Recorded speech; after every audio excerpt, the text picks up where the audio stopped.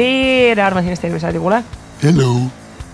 Meil on saade numbriga 126 ja meil on hea meel teavitada teid, et see on aasta 2017. Kõige viimane raadiosaade. Meil on hea meel, et te olete kõik jõulud üle elanud ja nüüd taastute ja kogute energiat selleks, et tähistada aasta lõppu. Ja nagu aasta lõpus ikka, traditsiooniliselt võtame me siis Tauriga kokku, mis läks sellel aastal hästi ja nagu investeerimisraadios traditsiooniliselt võtame siis kristallkuulikese ka saate lõpus välja ja ennustame, mis siis aastal 2018 toimuda võiks. Kristi, tead, see intro oli nii kaunis. Sulle lasud oli isegi pisara silma nurka. No näed. Taaskord aasta lõppeb, midagi vägevat. Kusjuures ma kuulasin eelmist saadet just äsja Ilju ja seal ka algus oli siuke väga melanhoolne ja ma mõtlesin, et no nüüd hakkab kohe nutma, nüüd hakkab. Aga siis nagu läks kuidagi lõbusamaks see teema, et ei, tõepoolest selline aja mahavõtmise aeg on aasta lõpp ja mulle ka meeldib ja jõulud on ka traditsioonidega seotud ja mul on kohe hea jutt rääkida sellega, et tulin siia täna Kristi juurde ja keeran kurvi ja kunnen, ilge laks käib kuskilt ja mõtlen, et mis toimub, et auto kuskilt on puruks või midagi lahti kuskilt või. Keeran teisel poole autot, ilge laks käib, mõtlen, no ma ei jõuagi Kristi juurde selle autoga, et täitsa lõpp on ja hakkasin juba siin hirmust värisema, et nüüd peab hakkama veel autot ka remontima aasta lõpuks ja siis tabasin ära, et mehed lasevad rakette. Head aastat. Et jah, inimestel on aega, tegeletakse põnevate asjadega, jõulud on selles mõttes muidugi huvitav aeg, kui nad on valged, kehvem juhus on siis, nagu ta praegu on, kus ei ole väga lund, ei ole ka külma, on siuke imelik ilm, ei ole võib-olla seda tunnet nii palju sees, aga sellegi poolest me saame vähemalt oma hääletooniga teha selle nukraks ja selliseks. Ja ma oleks pidanud küünla süütama siia saate lindistuse kõrvale, et oleks selline tõeline jõulutunne, mu piparkoogid on isegi olemas. Aga võtame kohe ette kiitused, kui me siin muidugi liiga melanhoolseks läheme, siis läheb kasi omaks ära. Kiitus on see, et kui ma eelmise aasta saadet kuulasin täna, siis sealt tuli välja, et üks kuulaja kirjutas meile, et ta novembrikuus võttis meie saated ette, kuulas kõik, vabandust, ma ei tea, miks ma ikka ütlen, kuulas kõik läbi. Ja ma tean, Kristi ütles, et 80 saadet ja see on ikka hull töö, et kuidas sa jaksasid. Ja mis juhtus see aasta? Järgmine kuulaja kirjutas meile, kes siis kirjutas väga niimoodi, et teate, ma avastasin teid ja mul on siin emapuhkus ja mul nagu aega natuke on ja ma otsustasin, et ma kuulan kõik teie saated ära, sest te olete nii ägedad. Ja ma mõtlesin, et nüüd on 120 pluss osa, et jumal eest, et mis järgmine aasta, kui meil on loodetavasti 160 osad, mis siis saama hakkab. Ja mis siis saama hakkab, kui meil 1000 osa peaks olema, et see, kes avastab novembrikuus, et nüüd 1000 osa kõik, siis peab hommikust õhtunist ainult kuulama. No ma arvan, et kui keegi nagu kõik 120 osa nagu ära kuulab, siis ta on vist tunne, et me oleme tal nagu isiklikult tuttavad, sellepärast, et ta on nii palju kuulnud meid juttu rääkimas. Ja, see võib küll olla. Nii, aga räägime siis natukene kõigepealt võib-olla tagasi vaatavad, mis 2017 aastal toimus meie elus, meie investeerimisraadio elus ja mis siis toimub 2018 aastal loodetavasti. Mis arvad? Plaan on hea? Loogiline. Nii, kas võtame kohe siis Kristi ette, küsime raadio kõigepealt ette. Küsime, kui sa raadiost kohe ära räägid, siis okei, võtame raadio ette. Loomulikult, keda ikka huvitab, mis meie tegime? Nii, Kristi, kui palju meil külalisi oli? Meil see aasta oli, hoolivat sellest, et oli väga tormiline aasta, me jõudsime ikkagist lausa 10 külalist endale stuudiole kutsuda. Ja 2016, kui me küsisime tagasi, et siis meil sooviti, et võiks mõni inglisekeelne saade tulla ja yes, we did it. Pum-tsiki-pum. Ja et meil käisid esimesed rahvusvahelised külalised, kes olid kaugelt maalt Lätist ja jõudsid siia Kristiinasse meile saatesse ja täiesti inglise keeles saime nendega ära räägitud. Nii et nüüd 126 saate hulgas on juba üks inglisekeelne saade ka olemas. Äkki kunagi tuleb neid veidikene rohkem. Ja külalistega olime ka tegelikult täitsa tublid. Ja kui siin kuulamisnumbreid vaadata, siis saadete kuulamisi kokku peaks olema niimoodi 315 000 ja natukene peale, nii et 500,000 juba paistab. Kas 315 000 on kumulatiivne alates saate algusest või? Jah. Okei. Aga palju siis selle aasta jooksul seda infot sul ei ole? 2017, mis olla võis? Mul on, kui ma selle üles otsin. See oleks vägev. Tahaks teada, kuidas me oleme progresseerunud just selles osas, et palju meid kuulanud on. Sest mingi hetk ma mäletan seda, kui meil siin külalised käisid, siis me saime ka seda pitchi teha, et meil siin esimese nädalaga tuleb 800 kuni 1000 kuulamist kokku ja siis tiksub vaikselt 2000, nii siis täna me saame öelda, et esimese 24 kuni 48 tunniga tuleb see 1000 juba kokku ära. Ja sellest 315 000 152 000 on selle aasta numbri sees. Mis tähendab seda, et ülejäänud osa on siis 2015 aasta pooliku aasta ja 2016 aasta terviku aasta pealt. Jah. Nii et kasv on ilmselt tõenäoliselt suure plaaniga olemas. Toimib. Vägev. Mõnevõrra võib-olla ma ise olen pettunud selles osas, et külalisi oleks võinud nagu rohkem olla, et me oleme siin jauranud kõvasti, et see on 2018 aasta perspektiivis nagu hea mõte, et mis siis teha. Ja siis külalisi saab rohkem kutsuda siis, kui mu laps on veidi ise seisma. ja tegelikult, vaat Kristi, siin ongi see, miks just tahtsin sinust pihta hakata, on see, et sul juhtus eelmine aasta siuke huvitav õnnetus, et sa said lapse. Tegelikult see võttis investeerimisraadul ka natuke noogu maha, et me olime siuke kas 6 aega või? 6 aega oli pausi, jah. Oli pausi ja tuli selline sunnitud paus, mis on muidugi suvele selles mõttes hea, et kes meid ikka kuuleb, et mulle tundub, et kooli... No ei tea, inimesed on ikka rannas ja ikka täiega kooliajad tsükkel on ikka see, kus rahvas kuulab. Siis kui mingisugune näiteks jõuluaeg tuleb, siis ka keegi vist väga palju kuulab. Ma ei tea, siis kui ikka nagu suulastega verivorsti söömisest juba nagu kõht on nagu nii suur, et enam vöö kinni ei lähe, siis tukki maha diivanile ja pikutad ja kuulad, kuidas me siis õrnade toonidega rääkime investeerimisest. Investeerimisjooga, töötoa peaks tegema. Jaa, täpselt nii. Nii, aga üleüldises pildis siis järgmine aasta, kui me vaatame sinna, et kuidas siis tahaks, kuidas võiks olla. 10 külalist tähendab seda, et iga kuu umbes 1 külaline tuli. Kas me pingutame 1,5 külalist kuus ära? Jaa, vabalt. See tähendab seda, et tuleb lihtsalt teha üks laupäevak. Võtad 15 külalist rivvi, igal ühel annad pool tundi aega ja päev otsa lihtsalt lindistad. Vabalt. Küll me ära organiseerime. Tegelikult see vist oleks nagu julm, et kui me vaatame Madara, kui me vaatame Efteni tegemisi, mis siis kulmineerus tegelikult sellega, et mõlemad ettevõtted läksid börsile, siis nemad tulid saatesse meil. Nad läksidki börsile tänu sellele, et nad käisid siin, vaata, 10 korda kuulsam. Okei, selle peale ma ei mõelnudki.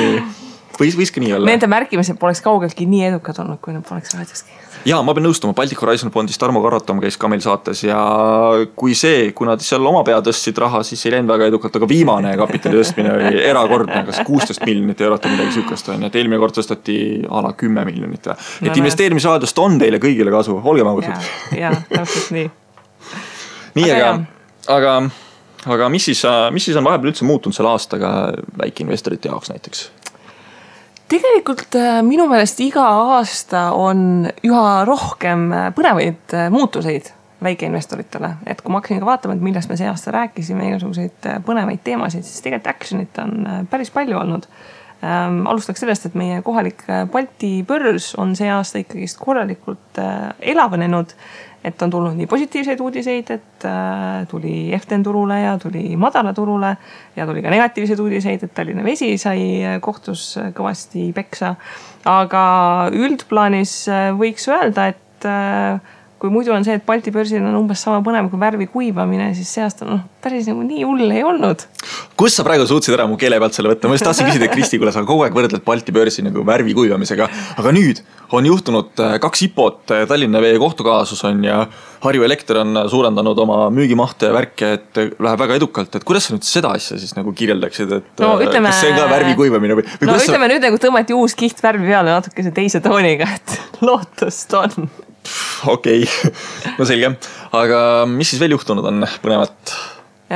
Siis ma arvan, et võib-olla sellise väike investori koha pealt meil pensionimaastikul on tegelikult selliseid põnevaid tuuli olnud, et üks asi on see, et tulevafondid lõpuks käivitusid ja see, et on valikule tulnud ka teised indeksfondid, aga et ka seadustes on läinud lammutamiseks, et esimese samba valemit on hakatud muutma ja teise samba väljamaksete teema on üles kerkinud ja praegu on üldse see pensioni ea muutmine päevakohal olnud, et sellisel väikeinvestoril tasuks tegelikult olla kursis, sellepärast et eriti need, kes siin finantsvabaduse poole sihivad, see on ikka päris oluline, et kas sul vanuses 55 või 60 või 65 või 70 tekib mingi õigus või võimalus hakata pensionit välja võtma, et see on selline, annab lõtku ja kergendust sellele, et kui suur see portfell olema peab. Ma ei ole kindel, et see seaduste muutmine alati nii suurepärane hea idee on. Ja ütleme, see aasta me oleme näinud seda,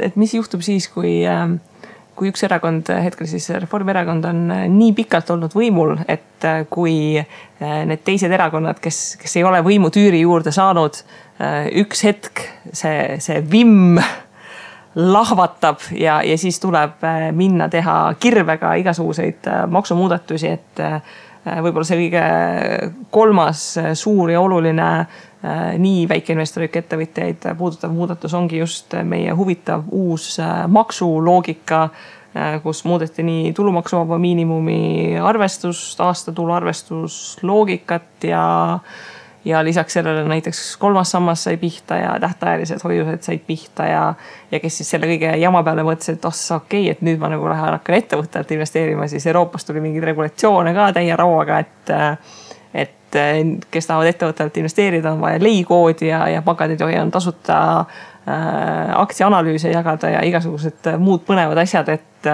selline suhteliselt nagu tormiline aasta on olnud, et ma ei mäletagi, et nii palju selliseid põhimõttelisi muudatusi toimunud oleks. Tegelikult stabiilset süsteemi iseloomustabki just see, et muudatusi tehakse nagu läbi mõeldult ja neid tehakse pigem nagu vähe. Et sa võid küll muudatuse teha, aga sa peab olema nagu seda süsteemi toetav. Nagu sa just välja tõid, tulumaksu vabaduse arvepidamine on probleemiks tekkimas ja ma isegi taha ette teada, mis 2018 aasta saama hakkab sellega. No 2019 hakkab saama, et siis deklareeritakse. Aga ma nägin seda raamatupidajate grupis, kuidas juba kirjuti, et inimesed kirjutavad avaldusi, et palun arvestage mulle 183 eurot kuus tulumaksu vaba miinimumi. Vaata, see ongi see, et miks ma arvan, et 2018 hakkab, on see, et sul on iga kuu võimalus tegelikult muuta seda avaldust. Ja nagu sa tood välja, et siin keegi tahab 183 eurot on ja võib-olla 3 kuud hiljem tuleb, et kuule, et pea nüüd mul mingisugune 176 kinni on ja et see suurendab ju halduskoormust ka raamatupidajatele, ehk siis süsteemi on tehtud tegelikult päris palju nõrgemaks minu meelest. Et alati muutus ei ole progress. Ja, et enne ikkagi inimesed rõõmsalt tahtsid deklareerida makse sellepärast, et et sul makstakse midagi tagasi, vaata. Ma arvan, et 2019 ei ole vist seda situatsiooni, et inimesed kohe sul mis iganes 6 hommikul, kui nagu maksuamet avatakse, lähevad deklareerivad ja siis tuleb nagu mitte see, et makstakse raha tagasi, et tuleb kurat, mis mõttes ma pean maksma mingi, ma ei tea, mis summa tagasi. Ja, et võitlus või siis rõõmuhõisked asenduvad pisaratega, kus 300 euro asemel, mis sa tagasi said, pead nüüd ise 300 eurot riigile maksma, sellepärast et maksuarvestus on lihtsalt muutunud ja sa pole arvestanud sellega. Ehk siis uuest aastast tuleb kõikidel võtta sihtmärki, et brutotulu peaks vähemalt 2100 euro olema, et siis ei pead vaevuma. Ja siis nagu nii mitte midagi ei saa. Siis nagu selles vahet pole vaata. Nii, aga kuidas me siis 2018 aastat vaatame investeerimisraadio ja investeerimismaastiku perspektiivist Eestis? Katsume järgmine aasta oma osadega järgi jõuda. Me tähistame ju maikuus juba 3. sünnipäeva. Hurraa! Jube kaua oleme ikka siin toimetanud. Butiigi kinni ära panema. Ja me peame ikkagist nagu Eerik Koja jätkuvalt vist tervitama, et ta esimese saate puhul siis, kui ta ütles, et ma loodan, et ta nagu kestate ka, et Eerik, tšau, meil on 126 osa. Sina, Eerik, oledki süüdi praegu selles, et investeerimisraadio on... See on üks täiega vimm, nagu me ei saa lihtsalt ära lõpetada. No mis mõttes? Ei, et rohkem külalisi ja ses suhtes ma arvan, et mingil määral eks me peame hakkama mõndasid teemasid juba uue ringiga käsitlema, millest me rääkisime näiteks 2015, siis lihtsalt nii palju on praeguseks juba muutunud ja ma arvan, et mastaapi tuleb ka suurendada, et katsume kohe plaani võtta, et järgmine aasta võiks ka vähemalt üks ingliskeelne saade olla, kedagi põnevat kutsuda. Ja me oleme siin tükk aega julgelt planeerinud, et äkki ka võib-olla mõni selline vestlusringi laatsem saade teha, et meil selliseid saateid, kus meil 2 külalist on olnud siis äkki 2 tükki, kui investeerimisklubi poisid käisid ja kui Madara käis, aga et meil tegelikult võimekus on täitsa 4 mikrofoni külge ühendada, nii et äkki siis mõni selline saade, kus on täitsa 2 külalist. ja mina ikka mõtlen selle peale, et kui mingisugused üritused kuskil toimuvad, et meil võiks ka olla siuke välja diktofon, et saaks minna ja küsida mingit kiiret kommentaari, et ja, paar sõna investeerimisraadiolle. Vat, juba tuleb. Niimoodi, aga võtame siis ette meie personaalsed elud, mis toimus 2017 aastal, mida sa lubasid 2017 aasta veerul, et mida sa kindlasti ära teed, kas sa tegid selle ära ja mõtleme siis ka, mis 2018 aasta võiks nagu lubada ja kas tegelikult ka neid täita suudab. Ma arvan, et tegelikult minul kui Tauril oli selle aasta kõige suurem finantsiline pauk oli see, et me mõlemad ostsime kodu. Hurraa! Ma mäletan, kuidas me eelmine aasta, kui me selle saadet tegime, siis ma küsisin Taurilt, kes oli selleks hetkeks minust juba aasta aega nagu oma kodu otsinud, et noh, et kuidas siis läheb, Tauril mingi ei vist veel ei lähe. Ja nüüd mulle tundub, et ma küll hakkasin hiljem aktiivselt asjaga tegelema, aga praeguse plaani järgi vist neid mõlemat hakati ehitama, aga et minu uus kodu vist isegi valmib kuu aega varem kui sinu kodu. Jah, no okei, õõru siis seda nagu soola haava peale. Tõepoolest, nüüd meil mõlemal on siis kodud piltlikult öeldes olemas. Ta on veel imaginaarne, et sa pead ette kujutama. No seal on auk, ses suhtes seal krundi peal. Ja, minu krundil on ka auk, ma olen vahest sealt mööda kõndinud ja näinud, et päris sügav auk on. No näed. Aga tõepoolest, kodu on nüüd ostetud, aga see ei tähenda seda, et ma nii-öelda saaksin naasta tavapärasele säästa palgast kõik, mis säästa annab ja investeeri see kuskile loogika juurde, et seda ei õnnestu.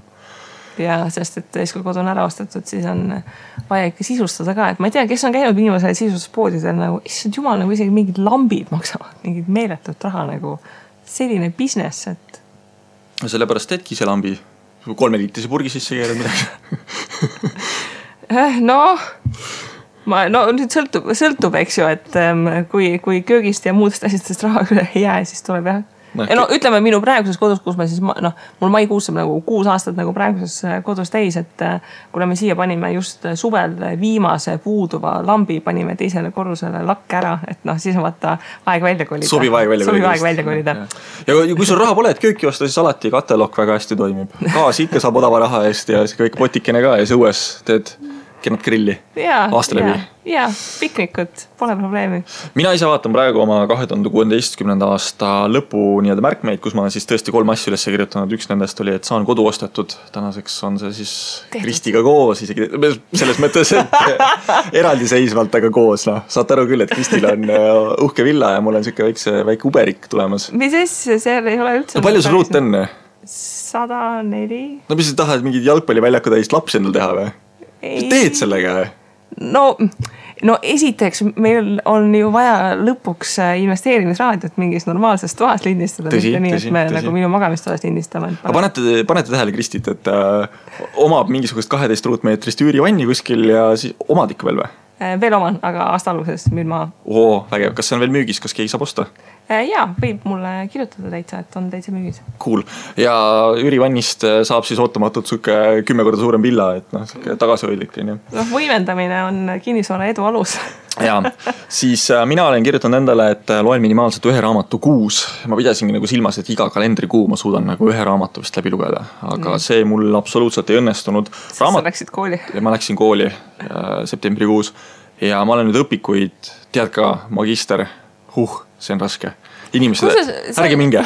Ei, aga kusjuures ma just nagu, kus siin rääkisid, et on raske, siis ma tuletasin enda TTÜ magistriõpinguid meelde, mis mul on kahjuks lõpetamata, sest et mul on seal üks lõputöö tegemata. Aga kui mina enda magistriaineid tuletan meelde, siis ausalt öelda nagu ma üldse ei mäleta, et ma oleks seal nagu midagi eriti teinud. No mis magister sul oli? Personali juhtimine. Ei, aga ma tegin ka. Ei, no ma saan aru, et see on mingi selline software, aga seal olid ka mingi finantsarvestused ja asjad, ma kuidagi üldse ei mäleta, et seal mingid tööõigused ja asjad on natuke juuret ja natuke majandust ja nagu ikka need softid asjad. No okei, kas sina olid päeva või õhtuõppes? Ma olin kaugõppes. Kaugõppes? Veel hullem, need ei tee just mitte midagi. Reede, laupäev, pühapäev. Nii, minul on õhtuõppe. Ja üldiselt mu päev näeb välja selline, et septembrikuust kuni umbes tänaseni ma magangi öösel 4-6 tundi parimal juhul ja see ongi kogu minu puhkus.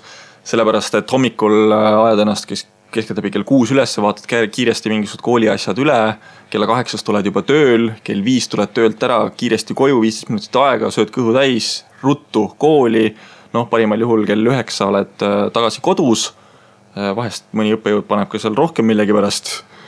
Ja saad natuke hiljem koju ja siis mängid lapsega kiiresti, paned ta magama, hiljemalt 10:30, siis võtad kerged kooliasjad ette, veel õpid natukene, siis on kell 1-2, vaatad, nüüd vist võiks magama minna, sest et äkki muidu ei puhka välja homseks. Ja niimoodi lasedki ja siis sa vaatad, et igal ainel antakse sulle mingisugune kodune töö teha, mis on a la 7-15 lehekülge pikk peab olema ja jälgima, ma ei tea, mis nõudeid ja peab olema seal mitu erinevat eelretsenseeritud artiklit ja siis on sul veel materjalid, kus sa kõik seda asja õppima pead ja need on A4 formaadis 700-900 lehekülge paksud inglisekeelsed õpikud ja kui sa nagu kogu seda mahtu nagu läbi töötad, siis sa vist nagu mõtled, et tõepoolest sealt ei jõua enam seda aega leida, et raamatut lugeda. Ma selles suhtes nagu õpetajana nagu süda tilgub verd sellist asja öeldes, aga äkki sa nagu õpid natukene üle. Minu meelest eriti magistri puhul nagu üks oluline selline eluoskus on see, et saada selgeks, mis on need asjad, kuhu tasub aega alla panna ja mis on need, kus ei tasu, et sinu magistri võib olla erinev, aga minu magistri puhul küll ütleme nagu ained olid niimoodi sellised 50-50, et millele nagu tasus panustada ja millele nagu väga ei tasunud. Ausalt öeldes, kuna tegu on ärirahanduse erialaga, siis iga aine, mis meil praegu sisuliselt on, mõningate mööndustega, on äärmiselt põnev, äärmiselt huvitav ja mina leian, et see on äärmiselt vajalik, et jah, su loogika on õige, et maksimaalne tulemus minimaalse tööga, aga ei tule välja, sest tõepoolest asjad on nagu nii detailsed ja sa pead selle asju väga tugevalt teadma. Ma toon sulle hea näite praegu, ma käisin ühel nii-öelda eksamil, meil on ühes aines on, küll on kodutöid ja küll on eksameid nagu mitmes erinevas vormis. Eksamil on 2 tükki kokku ja ühe tegin nüüd ära. Ja tead, ma tükk aega ragistasin ja mõtlesin seal ja eksamil ja lõpuks andsin töö ära, tundsin, et pagan, see läks hästi.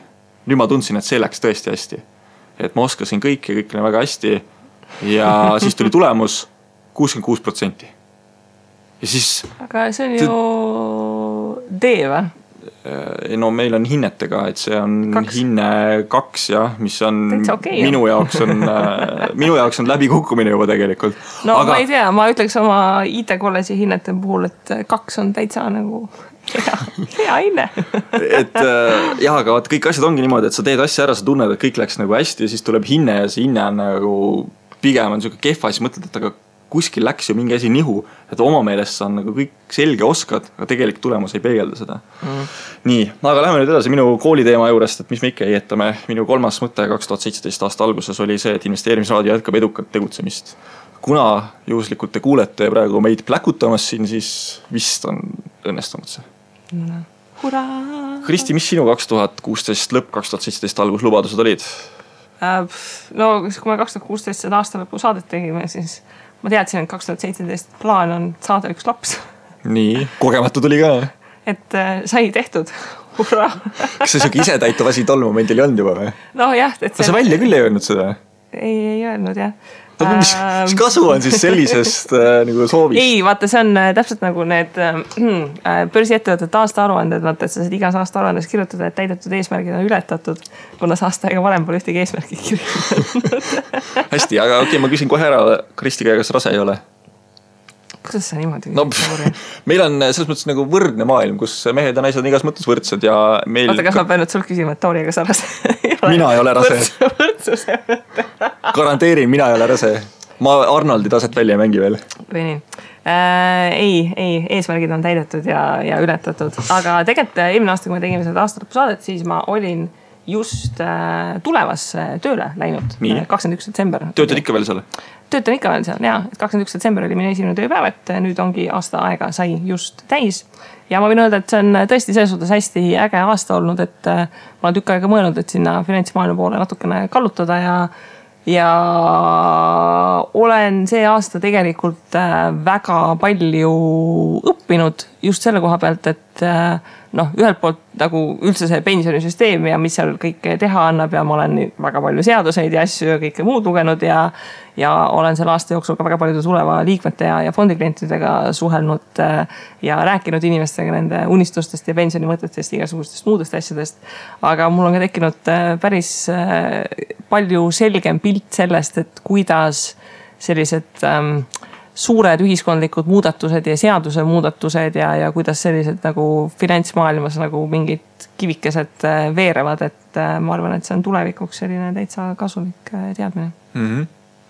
Vanasti oli populaarne see, kui sa teadsid mingisugust luuletust või Kalevipoega peast, et sul on siis praegu tuleb väga hästi riigi teataja peast. Ja kogumispensionide seadus, mul on juba seal mingid paragrahvid pähe kulunud sellest, et kodulaen ei tohi olla seotud sellega, et kus su teine sammas on ja mingid asjad, mida sa pead nagu une pealt tsiteerima. Ahaa, vihje kõikidele investeerimisraadi kuulajatele, mis Kristi praegu ütles. Kui lähed kodulaenu taotlema, siis keegi ei tohi sulle mitte ühtegi muud finantsteenust, mis ei ole seotud kodulaenuga pähe määrida. Jah, ei tohi olla kohustuslik. Ja tegelikult oli just Konkurentsiameti aastakonverents oli siin 13. detsember, kus ma käisin ka rääkimas pensionituru konkurentsist ja just selles lõikes, et kuna pensioniturg on mingil määral selline nullsumma mäng, et seal tekib uusi kliente ainult siis, kui saab 18, eks ju, ei ole nagu kuskilt neid mujalt tõhust võtta. Et pensioniturg on selline huvitav valdkond, kus võiks pingutada selle nimel, et ei oleks mitte negatiivne konkurents, vaid oleks nagu positiivne konkurents. Et see positiivne konkurents selle nimel, et reaalselt nagu see, mis konkurentsi abil toimub, on see, et pensionikoguja võidab sellest, et praegusel hetkel see konkurents ei ole päris selline olnud. Aga jah, et tegelikult päris selline huvitav aasta on olnud ja kui välja arvata see, et suvel oli siin väike paus, kus ma tutvusin Eesti meditsiinisüsteemiga ja kulutasin korralikult läbi aastat minu poolt makstud sotsmaksu, mille eest sain igasuguseid intensiivraviteenuseid, siis oli selline täitsa rahulik aasta, et mina tegelikult ei olnud eelmine aasta päris kindel, et ma selle koduostu ära saan tehtud, et kuigi ma jaanuarikuus käisin oma koduplatsil esimest korda jalutamas, siis nagu Tallinnas ehituslubadega on, et see ehitusluba võttis aasta ja natukene peale aega ja oktoobris löödi kopp maasse, nii et vaatame, kuidas see ehitus jõuab, et kas me saame 2018-2019 aasta lõpu saadet juba minu uues kodus lindistada või mitte. Kuidas portfelli seisud olid, kas tootlused olid head, kas olid oodatud, kas olid väiksemad, kas üldse oli portfelli enam, sest et kodu ostsid? Portfelli oli, aga ütleme, see portfelli ka veritses mitmes suunas, et raha ei saanud päris nii palju juurde panna ja uusarendus ostmise puhul, et kuna Tauri ütleb, et ma ostan villat, siis võlaõigusliku lepingu jaoks oli 10% vaja sisse maksta ja kui ma saan objekti kätte, siis on järgmise 10% vaja sisse maksta, et mul on 20 on nagu see miinimum kapitali nõue ja siis tuleb see kõik ära ka sisustada, nii et midagi kuskilt tuleb cash'iks teha, mis on ka see põhjus, miks ma siin jaanuari alguses oma üürivanni maha müün selleks, et see siis minu uut kodu finantseeriks. Okei. Kas sul mingisugune hobi, nagu minul oli see raamatu lugemine, kas sul mingit sukest asja oli? Ma lugesin raamatuid, et mida teha lastega. Ühesõnaga, sul käis siis kõik temaatik ümber lapse ja laste. Tegelikult ei olnud üldse nii hull. Tegelikult ma isegi see aasta olen suhteliselt tublilt lugenud ja see aasta minu eesmärk oli tegelikult lugeda natukene rohkem ilukirjandust, et ma olen hästi tükk aega ma isegi ei tea, kui mitu aastat järjest ülikoolis käinud ja siis ma nüüd võtsin akadeemilise, et tegelikult üle väga mitme aasta ma sügisel siin ei olnud ülikoolis ja siin kevadel ka, nii et oli selline täitsa teistsugune elu pärast seda, kui ma ei tea, kui mitu aastat ma olen käinud alati reede, laupäev, pühapäev koolis. Ma pean ütlema, et minu arusaam või minu ratsionaalsus on natuke teistsugusest ilukirjandusest, et ma ei suuda lugeda ilukirjanduslikku raamatut puhtalt sellepärast, et kui ma tahan ilukirjandust, siis ma lähen vaatan filmi. Ja seal selgitatakse nagu mingis perspektiivis asi ära ja ma loen üldiselt ikkagi mingisugust non-fictionit ehk siis finantsi, börsikauplemine kui elatusallikas, näiteks raamat, mis ma siit Kristi kopi pealt praegu näen. Ja ütleme, vahepeal on vaja nagu sellist välja lülitamist ja on väga palju head ilukirjandust, mis kahjuks mitte kunagi filmideks ei saa. Kuigi on väga hea filmiaasta olnud superkangelase filmide suhtes ja ka järgmine aasta tuleb väga hea superkangelase filmide aasta, nii et küll ma kinno ka jõuan. Ma ei saa aru. 50 Shades of Grey tehti filmiks ära, mis ütled, et head ilukirjandust ei tehti filmideks. Jätame nüüd nagu selle diskussiooni kõrvale, et kui hea ilukirjandus nüüd see raamat täpselt on. Aga seda ma võin öelda, et nagu ikka ühisrahastus tõi raha koju ja taaskord saan konstateerida, et ühisrahastusportfellis on väga suured muudatused toimunud, mingid portaalid on saanud jalaga ja portfellist välja visatud ja praegu on jäänud 3 suuremat positsiooni ja siin katsetan veel küll paari väiksemaga, aga selline täielik selline ümberpöörd on ühisrahastusportfellides ka käinud, nii et selles suhtes on täitsa põnev aasta olnud, et investeeringutega on saanud nii Balti börsil kui ka mujal nikerdada ja siin detsembrikuus kandsin 3. sambasse ka veel natukene raha selleks, et tuleks veidi tulumaksu tagastust, mis siis minu viimaseid eraisiku ühisrahastus intresside tulumaksu kompenseeriks, et ma vist nüüd on välja arvatud mingid viimased 100 eurot, mis Moneysenis on ja mingid viimased 1 laen estate kulus, siis ma eraisikuna olen ühisrahastusest lõpuks täiesti puhas. Palju õnne. Ikka mässad selle 3. hambaga. Ja. Kurb kuulata, aga okei. Las ta jääb. Mis asi, 3. sammas on väga hea tootlusega see aasta olnud ja ka eelmise aasta lõpp, nii et selles suhtes ei kurda parem tootlus kui mitkel erineval Baltikumi aktsial on olnud, nii et pole hullu. Okei, aga tootluse numbritest ka rääkida või ei, pigem mitte? Ma hetkel ei ole jõudnud päris kõike veel kokku võtta, aga eks see ühisrahastus tuleb tänu sellele, et oma raha asja veab ikkagi sinna üle 15% ja Balti börs, seal on mõned toredad ettevõtted, kes SAF ja meil Xiaolai pankas ja igasugused muud asjad, mis on väga kõvasti rallinud. Ja siis on sellised muud toredad asjad nagu Tallinna Vesi ja Tallinna Kaubamaja, mis võib-olla ei ole igasuguseid muljetavaldavaid tulemusi teinud. Et ei saa kurta, ütleme nii. Okei. Nii, ja sinu tootlus? Negatiivne läks kõik sissemaksuks? Jah. Mõlemad saab öelda. Et 2017 tõepoolest ma ei saanud veel täie rauaga panna, aga ma nagu jätkasin oma seda portfelli struktureerimist, mis ma 2016 lõpus nagu planeerisin teha. Ja sellest tulenevalt minul on ühisrahastuses 2 suuremat portaali järgi jäänud, et on ka mingid väiksemad, kus nagu väiksed tiksutamised toimuvad, aga põhitegevus on Mintoses ja CrowdEstate'is tänaseks päevaks. Bondoras on mul peoga punased laene, Moneysenis on ka mingisugune hulk punased laene ja natukene tiksub sealt raha tagasi.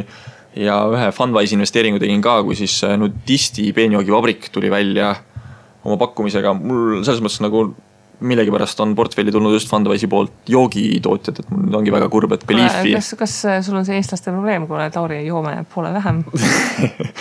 Aga jah, kes joob poole vähem, kes võtab poole rohkem endale investeeringuid sisse. Et võib-olla tõesti, et portfelli tootluste poolest ühisrahastus siis tegelikult natuke oli parem kui 2016 aasta, et kui 2016 oli 8%, siis nüüd sain 10,3 umbes kokku. Sellest siis Mintos, kui ma eelmine saade 2016 aasta lõpus nentisin, et 10,5% ei ole päris minu eesmärk on 12,5%, siis täna ma näen, et portfelli väärtus on 12,5% juures. Sa oled vist lühiajaliste laenude fänn Mintoses, eks ju, minu Mintos jätkuvalt on üle 13%, ma ei tea, mida sa seal teed. Mul järjest tõuseb kogu aeg, ma olen nüüd viimane pool aastat jälginud seda, ma alustasin ka suhteliselt madalast pihti mingi 11% pealt, tänaseks olen juba 12, kas oli 41 või 49, ma juba mäleta praegu peast juurde jõudnud ja ta tõuseb veel, sellepärast et mul on portfellis nüüd punkt 1 Mogo pikemaid laene 14% intressimääraga, see peaks kergitama. On ka väga palju 13% intressimääraga laene. Ja nüüd see detsembri cashback kütab raha peale, nii et vähe pole. Just, ja cashbacki kaudu ma loodan ka saada veel niimoodi, et see tõstab ka tootlust, et Mintosega ma hetkel olen päris rahul, et kui ta jääb sinna 13% peale, siis see on minu jaoks küllaltki mõistlik pakkumine. CrowdEstate'i puhul 2016 aastal oli raske arvutada, sellepärast, et ma alles suhteliselt lõin uue portfelli CrowdEstate'i. Eraisiku portfell on mul siis tegelikult ju suhteliselt likvideeritud. 1-2 investeeringut seal veel on, mis on muidugi proportsionaalselt pool minu portfellist eraisiku alt investeerituna. Aga teise konto alt investeerides, siis tänaseks võin öelda, et on tootlus kuskil 6-7% juures.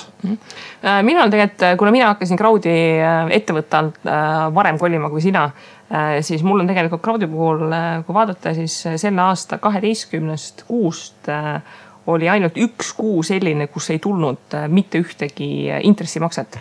et tegelikult 11 kuul tuli, mõnel rohkem, mõnel vähem, aga et selline täitsa selline raharingluse moment on seal tekkinud, et kui enne oli see, et uus projekt tuli, eks ju, siis jälle on vaja raha peale kanda, siis praegu on tekkinud sellised olukorrad, et kui uus projekt tuleb, siis on nagu vahest juba raha olemas, mida projekti suunata, et see võttis nüüd Crowdi puhul küll märkimisväärselt kauem aega kui kõikide teiste portaalidega, aga on selles suhtes selline ilus punkt ja mul täpselt samamoodi see Crowdi tootlus see aasta ronib ja järgmine aasta hakkab ilmselt nagu selles suhtes ilusamaks minema, sellepärast, et suurem hulk projekte hakkavad 2018 järjest lõppema. Potentsiaal hakkab realiseerima tõepoolest, et mul see 6% tegelikult täna ei ole ka mitte täispotentsiaal ja et Crowd Estate sihukest tootlust teebki, vaid ta on väga pikaajalise iseloomuga portfell ja ma arvan ka, et 2018 lõpuks on mul number juba palju ilusam, sest minu eesmärk on pikaajalist Crowd Estate'iga 15% umbes teenida tootlust. Peaks olema vist saavutatav küll. Muud ettevõtmised, Bondorat, Viinad, Via Investid, Estate Gurud on tänaseks mul pigem lõpetatud. Hetkel ei plaani ka naasta nendesse, ma üldse ei plaani tegelikult kuskile mujale väga suurelt sisse minna, sellepärast et korteriost on jätkuvalt tegelikult selles mõttes pooleli, et see tuleb ka ära sisustada ja kui see on tehtud ja ma nii-öelda normaalsesse tsüklisse lähen, kus ma tean, palju mul jääb investeerimiseks iga kuu raha üle täpselt ja ma ei pea nagu mõtlema, et mul on vaja köök veel osta või mis iganes asi teha, siis ilmselt asi natuke paraneb, aga hetkel ma ei näe ette. Kuidas, Kristi, aktsiatega, sul on neid palju rohkem kui mul? Jaa, võib-olla suhteliselt rahulik, et nagu öeldud, Tallinna Vesi sai see aasta peksa, samas Läti-Leedu ettevõtted on siin tootlust teinud, märkisin ka natukene Eftenit ja see kolmas sammas, mis sulle väga ei meeldi ja vaikselt siis, kuna selline tüüpiline lapse portfelli ehitamine läbi kasvukonto on suhteliselt populaarne, siis ma ka natukene rohkem hakkasin sinna raha juurde suunama, et kasvukonto puhul ka selline vaikne, selline jooksev igakuine keskmine dividendide pealt niimoodi ronib veidikene. Sa tootlust Xirina arvutanud ei ole kasvukontole?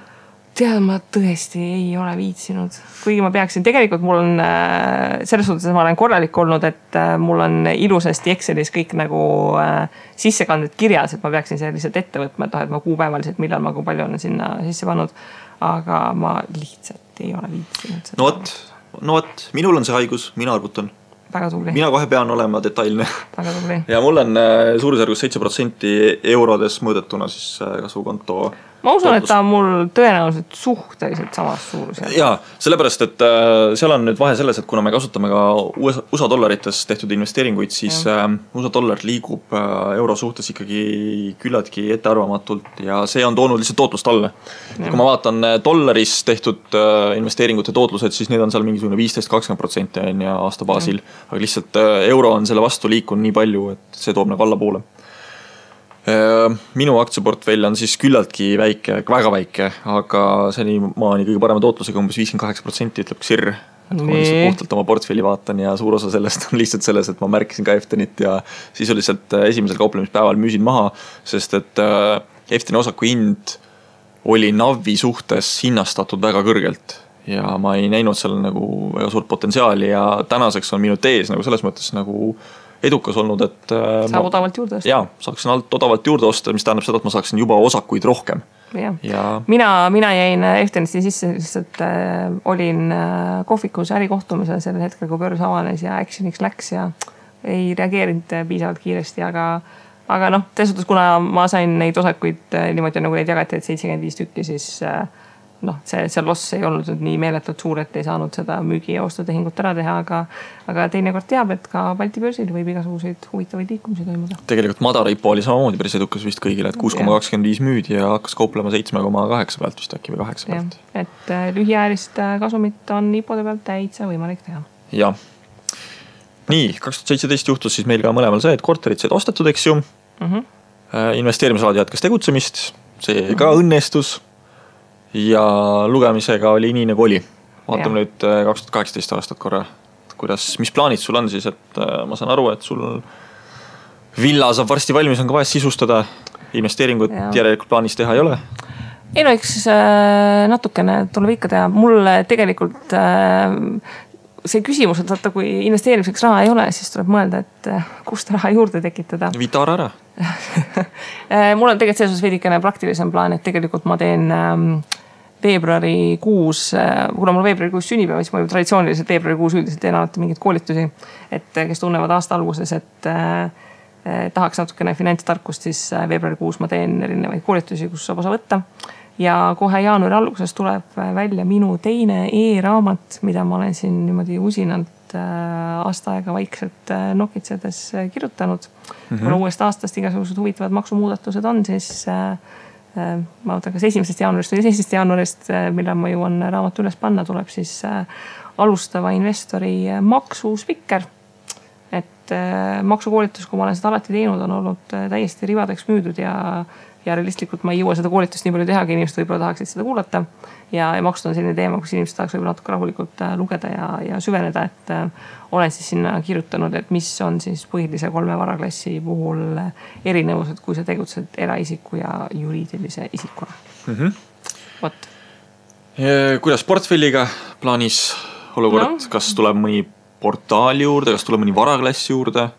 Ma arvan, et vist juurde pigem ei tule. Ma arvan, et järgmine aasta peab ikkagi hakkama vaatama, et kui ma selle üüripanni maha müün, siis võib-olla ma hakkan natukene vaatama kinnisvara poole. Ma Ehtenit praegu märkisin, et tegelikult siis mul kukub nagu kinnisvara portfellist nagu suures mahus tegelikult ära, et võib-olla vaadata natukene äri kinnisvara poole. Et plaanid osta neid sertifikaate, mis siis maad kuul müüvad, jah?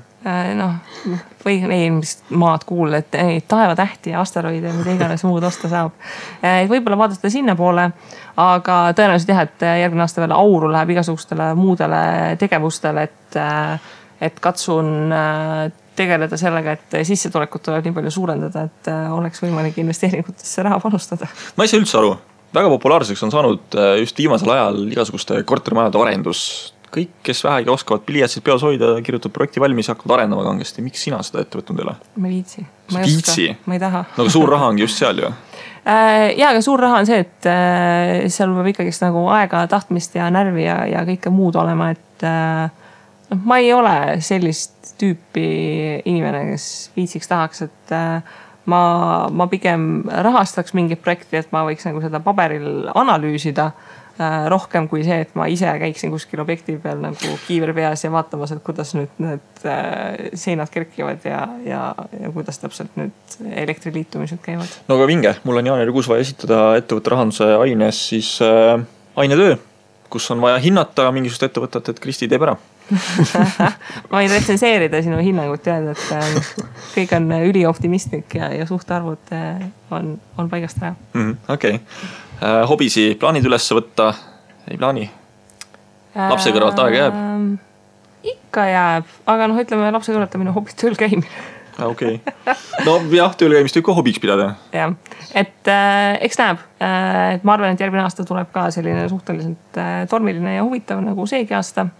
Ja eks peab kohe aasta alguses vaatama, et kuidas kõik need maailma lõpu ennustajad on selle koha pealt, et kas kriis siis tuleb või ei tule, et kas peab hakkama järgmine aasta äkki valmistuma selleks, et tuleb lõpuks kriis.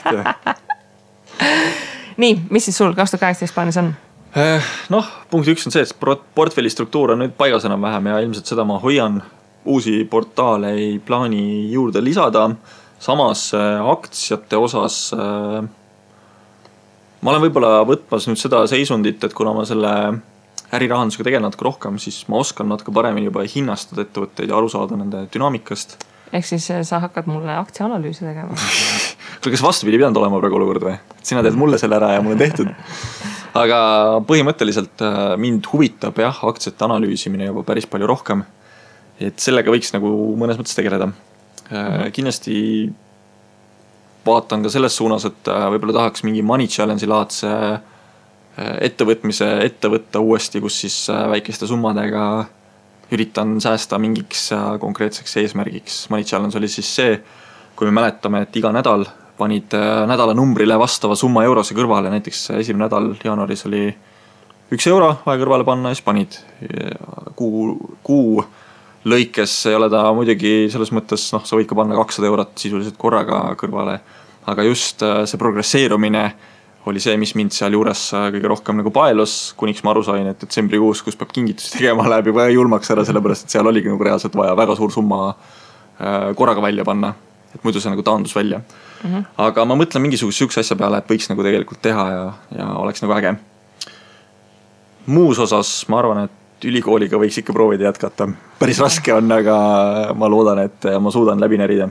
Ja, no ma arvan, et me järgmine sügis just mõlemad veedame vandudes, et mööbli tellides on 12 nädalat enne kui Eestisse midagi kohale tuleb ja siis ei ole õiget värvi põrandaliisti ja igasuguseid muid muresid, mis kaasneb. Ja.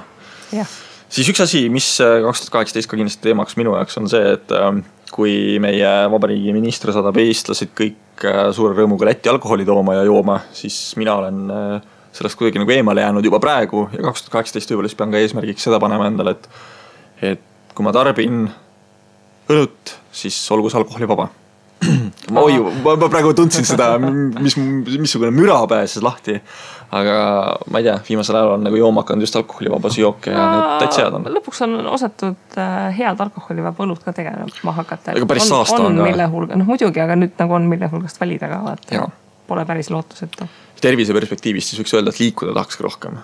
Et praegu on kooliga täiesti ära kukkunud see, et ei saa üldse lapsega jalutamagi minna. Et seda tahaks parandada. Ma näen eesmärk 365 päeva iga hommik jooksmas käia. Ole nüüd ma vana mees, kes ma siin jaksin üleski tõusta iga päev. Ei, see on nii see vanadus. See 30 paistab juba vist. Ja. Aga siis tulebki tegeleda asjadega, mis on huvitavad ja mis on tubased. Näiteks ma plaanin võtta juurde ühe hobi, õigemini ma olen juba selle hobiga nagu vaikselt tegemist teinud. Ja ta on finantsidega natuke seotud. Ta on selles mõttes loll hobi, et tal ei ole nagu suuremat väärtust. Kui sa oled harjunud krüptoraha ostma ja siis ega minu hobi ei ole nagu kehvem selles mõttes. Aga ma mõtlesin, et võiks nagu uue kooli numismaatikaga tegelema hakata, et kuna Euroopa Liit on selline vapustav koht, kus meil on 28 liikmesriiki äkki vist või, siis igal riigil on õigus iga aasta 2 mälestusmünti 2 eurost välja anda, kus on siis sisuliselt, kui sa vaatad 2 eurose mündi taha, on igal riigil on omaette pilt, aga vahest on ka sellised erinevaid pilte seal taga. Ja just need mündid pakuvad mulle viimase ajal huvi. Ma ei tea, miks selline huvi on tekkinud, et tulenevad vist sellest. Ilus vaadata. Saab silitada.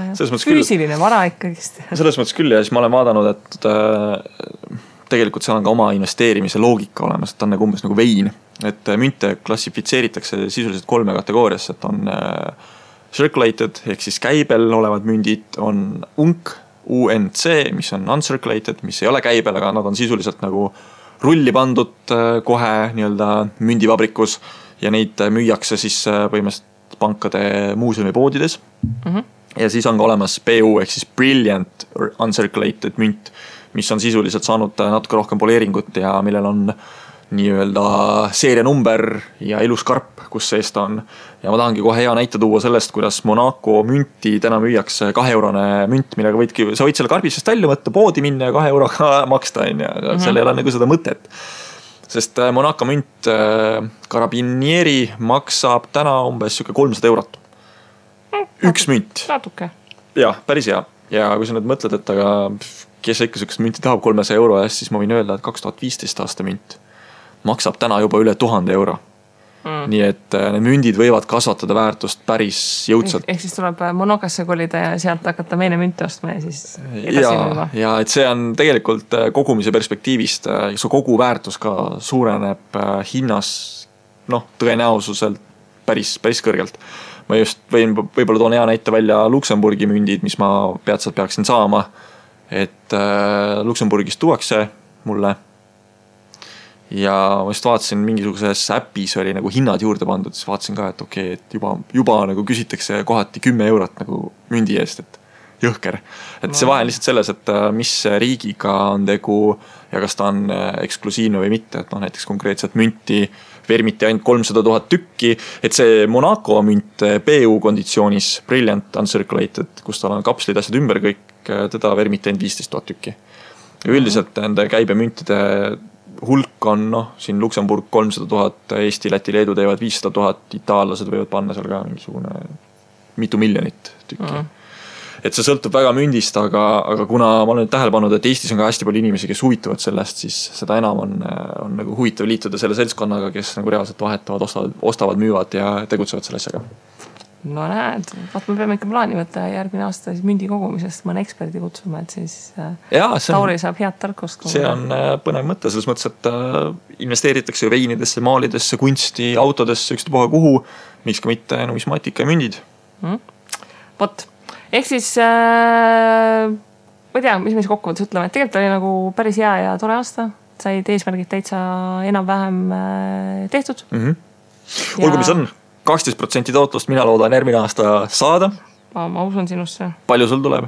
No sa siin praegu 15 paned ära, no ma arvan, 18 on sulle minimaalne eesmärk. No paneme ikka 15. Ei, no paneme ikka 18. Selles mõttes, et nüüd ma olen selles positsioonis, kui meil siin käivad külalised, me ütleme külalistele sellised optimistlikud eesmärgid, siis miks ma sulle peaks panema? Loomulikult ma panen sulle optimistliku eesmärgi 18%, nii Kristi, ja järgmine... Ja Tauri teeb 16, lepime kokku. Ei, see ei ole nagu võimalik. Aga kõik on võimalik. Ei. Ja raadiokuulajad, palke ka üle, mis te aasta alguses kirja panite ja pange mõned uued mõtted ja soovid järgmiseks aastaks kirja.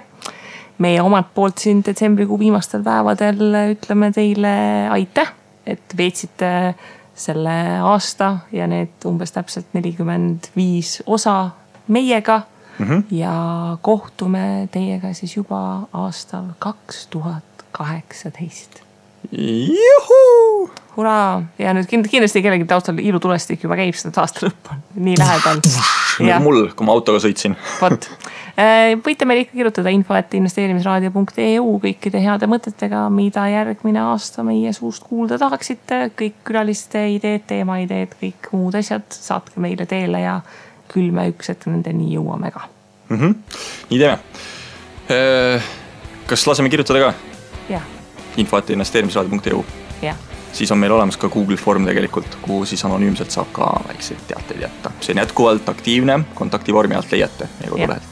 Jah, aga soovime teile siis kõike head ja kaunist ja ilusat aasta lõpuks ja siis usinate eesmärkide kirjutamiseks, et uuel aastal ka oleks kõik vägev.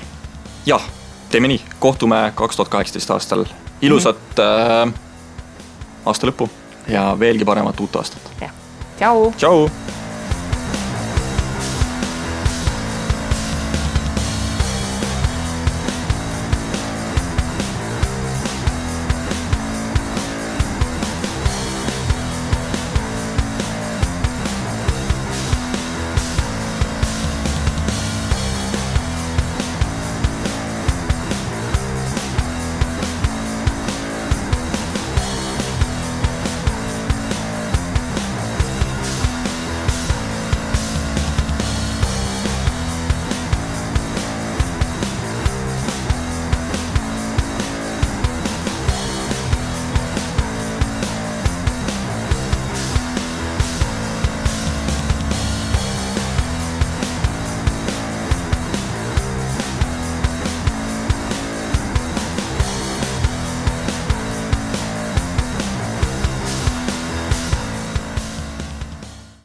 Investeerimisraadios kuuldud tuleb käsitleda kui meelelahutusväärtusega informatsiooni.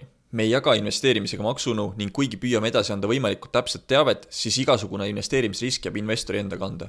Ükski investeerimisraadios nimetatud tehing ei kätke endast soovitust antud vara osta või müüa.